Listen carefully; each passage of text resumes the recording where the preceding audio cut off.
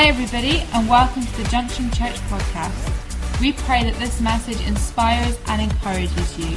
If you would like to find out any more information about us, then please visit our website at www.thejunctionchurch.com. Thank you for listening.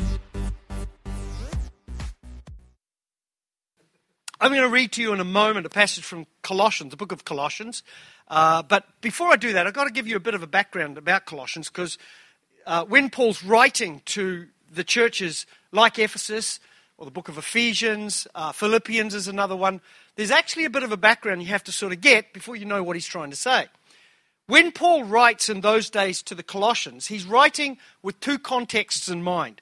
Now, the church was very young, and it hadn't had time to, what can we say, determine some of the boundaries of theology yet. So the church was very integrated with lots of people coming and lots of challenges and lots of stuff going on. They didn't have all the things we have today, theology by system and stuff like this.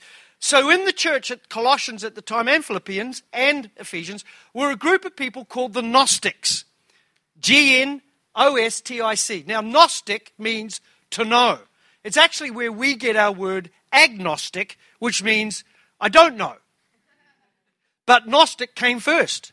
The Gnostics had come into the church and had settled into the life of the church, and Paul begins to address this problem of what's called Gnostic belief. Now, Gnostics believed that God was pure, absolutely, but by the time they called it emanations reached earth, they became impure because the earth is impure. So their argument was Jesus could not be God because the emanations, by the time it reached earth, he's one of those emanations, would be impure.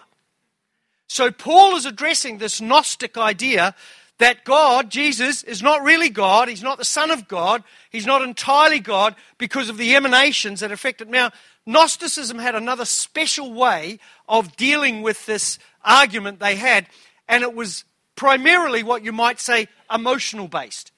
See, what the Gnostic would do, if you got into an argument with a Gnostic, they were very smart, because what they'd say is this, as they were losing the argument maybe, or to defend their argument, they'd say something like this: but until you've experienced what I've experienced, you don't really know anything. So their subjective sort of feeling was all truth to them. And if you didn't have that experience, you didn't know anything. Probably a little bit arrogant, right? A little bit up there in the clouds. You might think today, oh, that's not around in the world today. Really? Really? I can tell you it's there now. Take what's happened in America.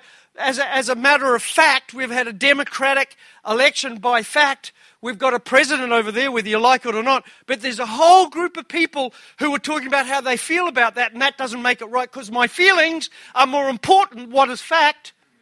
And I want to tell you, my feelings should dictate the terms, and I want what I want, even though the society has said something else by democratic election. And that's a form of Gnosticism in a way. It's sort of defending something by their emotional expression. Now, the truth is that in the church, we don't have Gnostics in the church today, but we have the philosophical idea of, well, I know because I've had an experience. Very easy way to back out of an argument.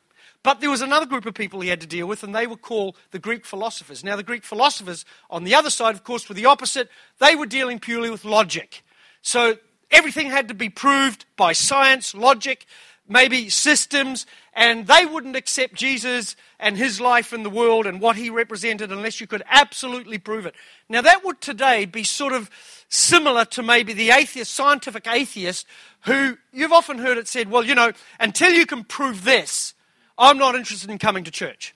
Until you can show me the Bible is true. And they'll get into debate, they'll blog it, they'll Facebook it, they'll get out there, and it's all about proving things. I've had these discussions. It's like you're just hitting your head against the wall, because how do you ever prove some things like this? I've asked them back actually a couple of times, prove evolution. You say me that rock is 250 million years old? Prove it. They can't, can they? They can just hold it up and say, I think that. Somebody told me that, but you can't prove it.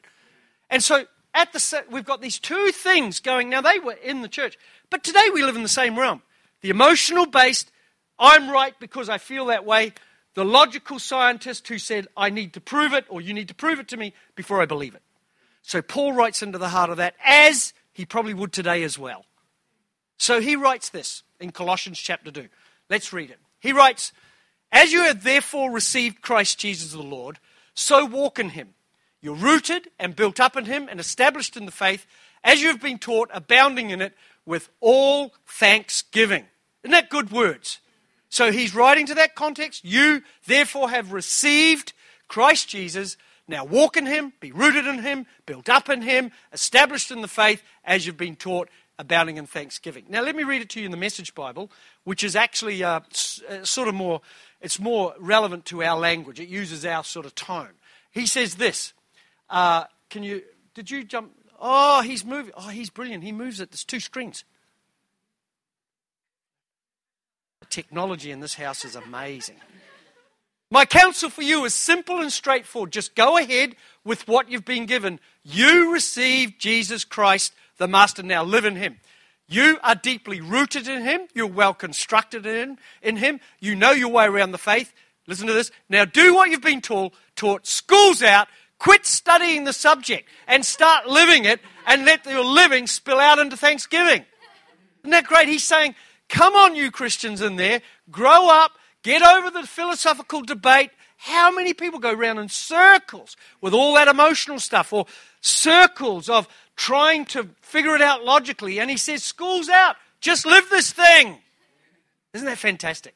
I love that idea here, because Paul is writing to a scenario that's no different to ours. But look what he said. Here's the first thing he says. He says, you have received him. That's the first thing. You have received him. Now, I like that thought. Because it's not me doing something towards this exchange. It's what he brings to the exchange. So I've received something he did. He's not receiving something I did. Isn't it true to say that many people get caught in the trap of, thinking they have to be good enough to be right for God? I've heard this saying, well, if I went to church, the roof would fall in. It's like, well, you're a bit up yourself, aren't you, really? What are you trying to say? Or they'll see some form of church and say, I don't want a bar of that because you guys are all too religious, or you're all this, the other thing. When actually what it's about is just receiving what Jesus has done. Now, there's other people who talk about they're not good enough. They haven't done the right things. I'm not acceptable. I'm too guilty. I can't be like you. And so they wait till they're good enough to be accepted. But actually you receive something that you didn't have anything to do with.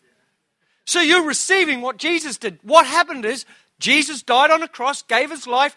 He built a bridge between you and God so you can connect with him. You receive that into your life. You receive what he did, and you bring nothing to the table. Actually, what it is really, it's a matter of giving up control.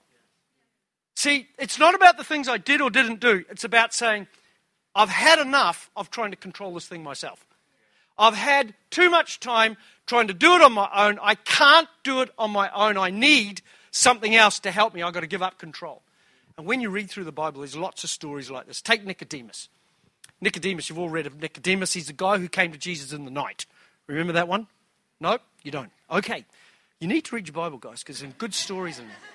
Nicodemus came to Jesus in the night. It's quite funny because I heard a preacher say once, Nicodemus came to Jesus in the night because he didn't want anybody to know that he was meeting with Jesus. Well, actually, I think, personally, Nicodemus was a Pharisee, which was like the police of the day, and for the Jews, they protected all the religious stuff. But he was also in the Sanhedrin, which was 70 men who were chosen out of the Sadducees and the Pharisees, and they were elevated to the highest position. These people were highly respected. They had skill and acumen. They were the best of the crowd, you might say, and very busy. I think Nicodemus came to Jesus in the night because he was very busy. That's all it is. He just, it's 10 o'clock. I better go see Jesus. I've been doing Sanhedrin stuff all day. So he goes to see Jesus in the night, and he says to Jesus, I just don't get this thing that goes on with you. What are you all about? And this is what Jesus said to him. It's words very common for us. You have to be born again. Now here's a man who's a practicing Pharisee. He's a Sanhedrin at the top of the pile. He's in control of people around him. He's controlling environment. And here's what Jesus says. You have to become as a little child or start all over again. Give up the right to control and let something else take control. And it's called being born again. And you know what that is, the happy clappy born againers. We're often accused of being happy, clappy, born-againers, but the truth is we are, most of us adults, in control, but we came to the point where we gave up control and started again. We're born again. That's what it means. What about the rich young ruler? You know, he comes to Jesus and he says, I want to know what I need to do to be right with God. And Jesus says, well, you need to love the Lord your God with all your heart. He said, I've done that from the beginning. And then Jesus says, well, you need to give up all your wealth. Give up all your money. Now, this is interesting because some people have made a doctrine that beats up on wealthy people. Like, you know, if you're wealthy, it's harder to get in. If you've got money, it's always difficult with this. And maybe there's some truth in that. But what say, I went to Jesus, I was that man, and my problem was playing cards and gambling. So Jesus says you need to do this. And then I said, I've done all that. And he says, well, you need to give up your gambling or cards because that's your control point. That's the thing that you keep surrendering to. When Jesus says that, it's not saying now, here's a policy for all. When you become a Christian, you give up money, you give up card playing. You know, that's what some people do. They say, well, when I became a Christian, I gave up card playing. So all of you can't play cards. No, that's my control point. What's your control point? What's the thing Jesus would say you need to let go of so I can be received into your life and start again? What about the woman who, the two thieves on the cross? Jesus is on the cross. He's done nothing wrong. He's you know the story. And there's these two thieves. One of them decides to let go of control, and he starts talking about this great man, and he starts exonerating him and thinking, what the heck are you doing here? The other thief keeps control, carries on in the same angry language, and accuses the other thief of being an idiot and starts swearing at Jesus. He stayed in control. The other one let go of control. And Jesus said, you'll be with me in paradise because you let go of yourself. You gave up the right to be in control. And I will take control. See, becoming a Christian is not about how good you are, how much stuff you do, how righteous you think you need to be, how perfect you've lived your life. You just come and say, I can't do it anymore on my own. And we receive him. You know, I had the opportunity to meet, in Denmark today, just recently actually, they started the atheist movement up. And it's, they have churches around the globe called the Church of the Flying Spaghetti Monster. I don't know if you know that, and they're actually organized churches. They call them churches or fellowships. The biggest one is in Auckland, New Zealand. Anyway, they've started one in Denmark. Now, this guy, young man about 35, he's causing grief for the Danish state. Because in Denmark, when you start work, you are taxed as a separate tax at 1.6%, and that goes to the state church. So the state church is run by this tax. It pays all the bishops, it pays the priests, it pays for the buildings. It's millions and millions of dollars, of course. And you have to pay that tax, or you have to deliberately opt out of the tax. So it's mandatory tax to pay unless you choose to opt out of it. So this young man who's an atheist has decided to show everyone how to opt out of the tax. And it's not very hard to do. And he's been on Facebook. Now he's on television. He's on all the news. He's quite famous in our land now. Because people are by the bucket load. The income of the church on this tax has dropped 18% in the last year and a half. And they don't know what to do. This guy, he's amazing. I got a phone call and they said, would you like to meet this guy? I said, I would love to meet this guy. This atheist guy. He's quite a humble guy, actually. And we met in a coffee lounge. We spent hours together. And I said to him straight up, what is your story? Tell me your story. And he started his story. He lives in a little town, or was born in a little town just outside of Copenhagen. And there's obviously a church in that town. And he can track back to the Reformation almost. That's 400 or 500 years ago. His lineage of family who were priests or priests of that church. So he started talking about names of people who had been priests in that church and how the church functioned and what it did. Even today, his two parents are Lutheran priests. His two sisters are priests. He's the only one in the family who hasn't followed the tradition. He's an atheist. So he's come out, you might say, and said all this. You can imagine the grief for the family because the lineage, his great-grandfather was the priest of that church. So he's come out and said this. What a shocking thing. So he said, what's your story? I said, what's interesting about your story and my story is all you talked about was tradition, systems, structure. In an hour and a half, you never once mentioned the person who started the church. And he said, I don't know who started that church. That's beyond my history. No, I said, Jesus Christ. You didn't say to me that you had accepted him. You didn't talk about your parents knowing him. You didn't talk about a relationship. See, that's the story I have. The story I have is not about tradition and system and structure. It's about, I just received Jesus. I just received him I just needed somebody to get me out of what I was in. He was staggered. He'd never thought about it. Actually, we agreed at the end of our discussion. He wasn't really an atheist. He was an agnostic. He said, I don't really believe in atheism. I just don't know yet. I thought that was staggering. So we've moved him slightly one way. He's been to Linda's church twice, cried all the way through it. And I said to him afterwards, what was that all that about? And he said, you guys do community so well here. And I thought, yeah, rightio. Is that what it is? I think it's beyond that. Let me help you here. You see, we receive something into our life when we let go of the control. And there's people here tonight maybe, and you're not a Christian, you don't know Jesus, maybe you're here for the first time, or maybe you're a backslidden person. That means that you've walked away from God and you're starting to come home, as we say.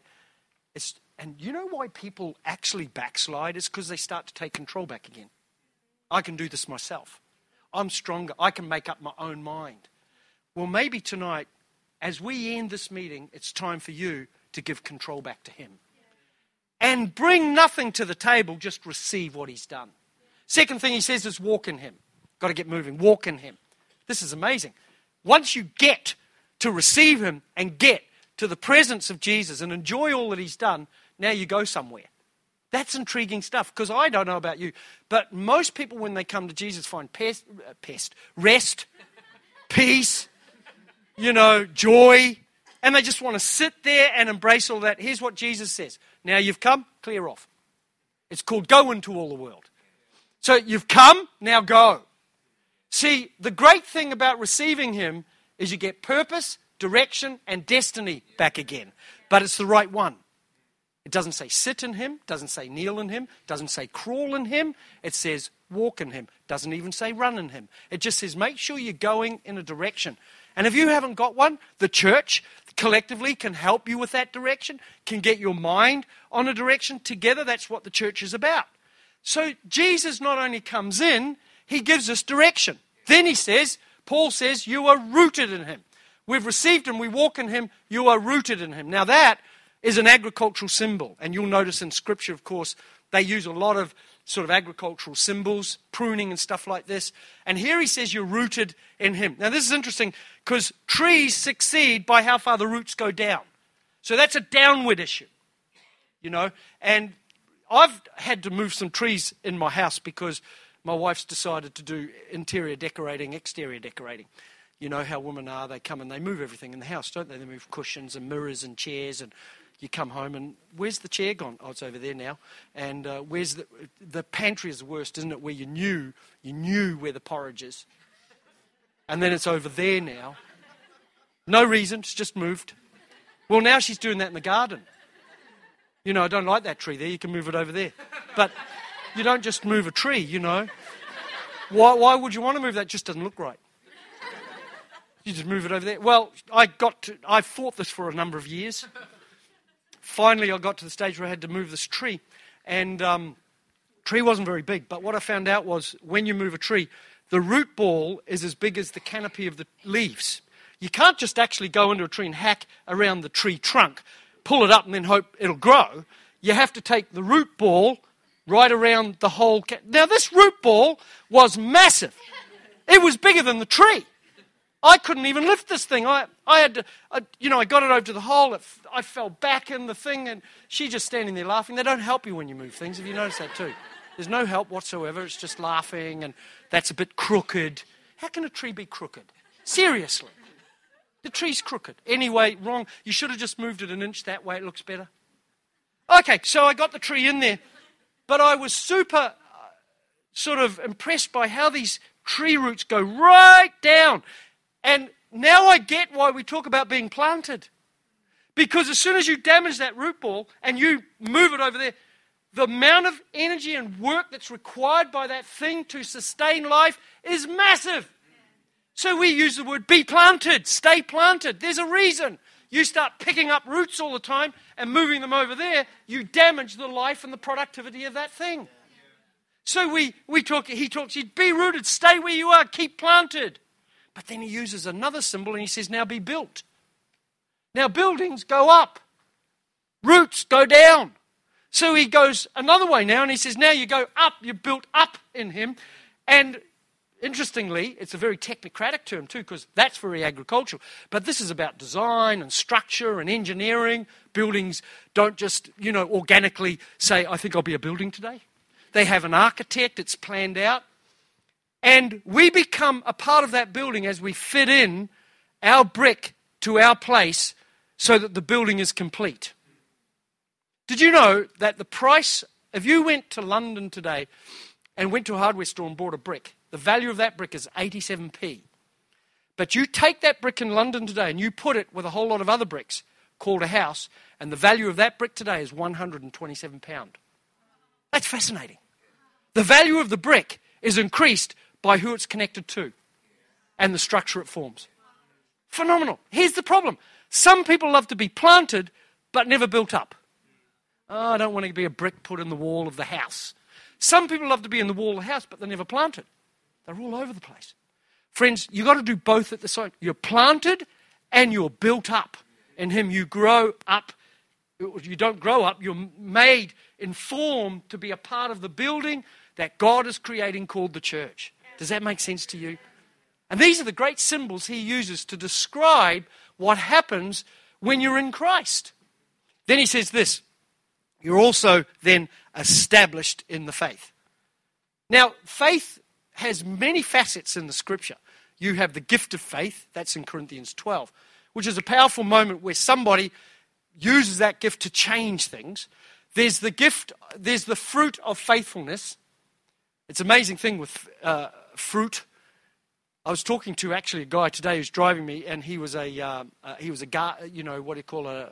gardener actually, and we were talking about, well, he was something else, but I can't remember what it was, but he did gardens anyway, and we're talking about pruning trees, and I said to him, I guess what you're saying is that the reward for fruitfulness is pruning, and he said, yeah, that's a great way of putting it. Remember that when you're really fruitful and your branches start getting chopped off. Why do you get pruned? To get better fruit, to get larger fruit, and to be more fruitful. But when we're fruitful, we don't want to be pruned. Anyway, isn't that life? Sometimes in life, your faith is tested. But He says you've got to be established in the faith. So the things you go through in life help you get established in faith. They help you become stronger, better, more equipped people. They help you become the people of faith. Not faith of a religious set of doctrines you believe, but of faith even when all stuff is flying around and it doesn't seem possible to get through, you stand in faith. Yeah. Actually, that young man was talking about it today. There's mountaintop and valley experiences. And how valley experiences produce faith. In the mountaintop, we don't really need much faith, but in the valley moments, you need a lot of faith. Job is an interesting character in the Bible. He's in the middle of your Bible, but actually chronologically he comes at the beginning. And it's a good idea to buy a chronological Bible and read it because it's all in the way time unpacked. And you'll find verses will move all over the place because they were written at different times. Well, Job is written right in the beginning, even though he's in the middle. So he's an early character in terms of the formation of doctrine and what it is. And Job is this man who is doing everything fairly right. And the devil comes and says, yeah, he's doing everything right because you put a hedge around him, God. You're protecting him. And God said, I'm going to I'll take away the hedge. Do what you like to him. And this is what the devil did. He gave him boils. The devil's pretty dumb, really, isn't it, when you think about it? I mean, the hedge is gone, and here you go, rah, I've got to be really creative here. God said, I can do anything. I'll give you some boils. How do you like that? Anyway, he gets a bit smarter as things go on. And in one moment, in one day, the Bible says that from the north to the south, to the east to the west, like a wind blows, Job lost everything. He lost his cattle, he lost his land, he lost some of his family, he lost his wealth in a day. Later on in the book of Job, Job is frustrated by all of this, but he's working his way through it. He becomes an honorable man. And then it says this, at the end of the book of Job, it says this.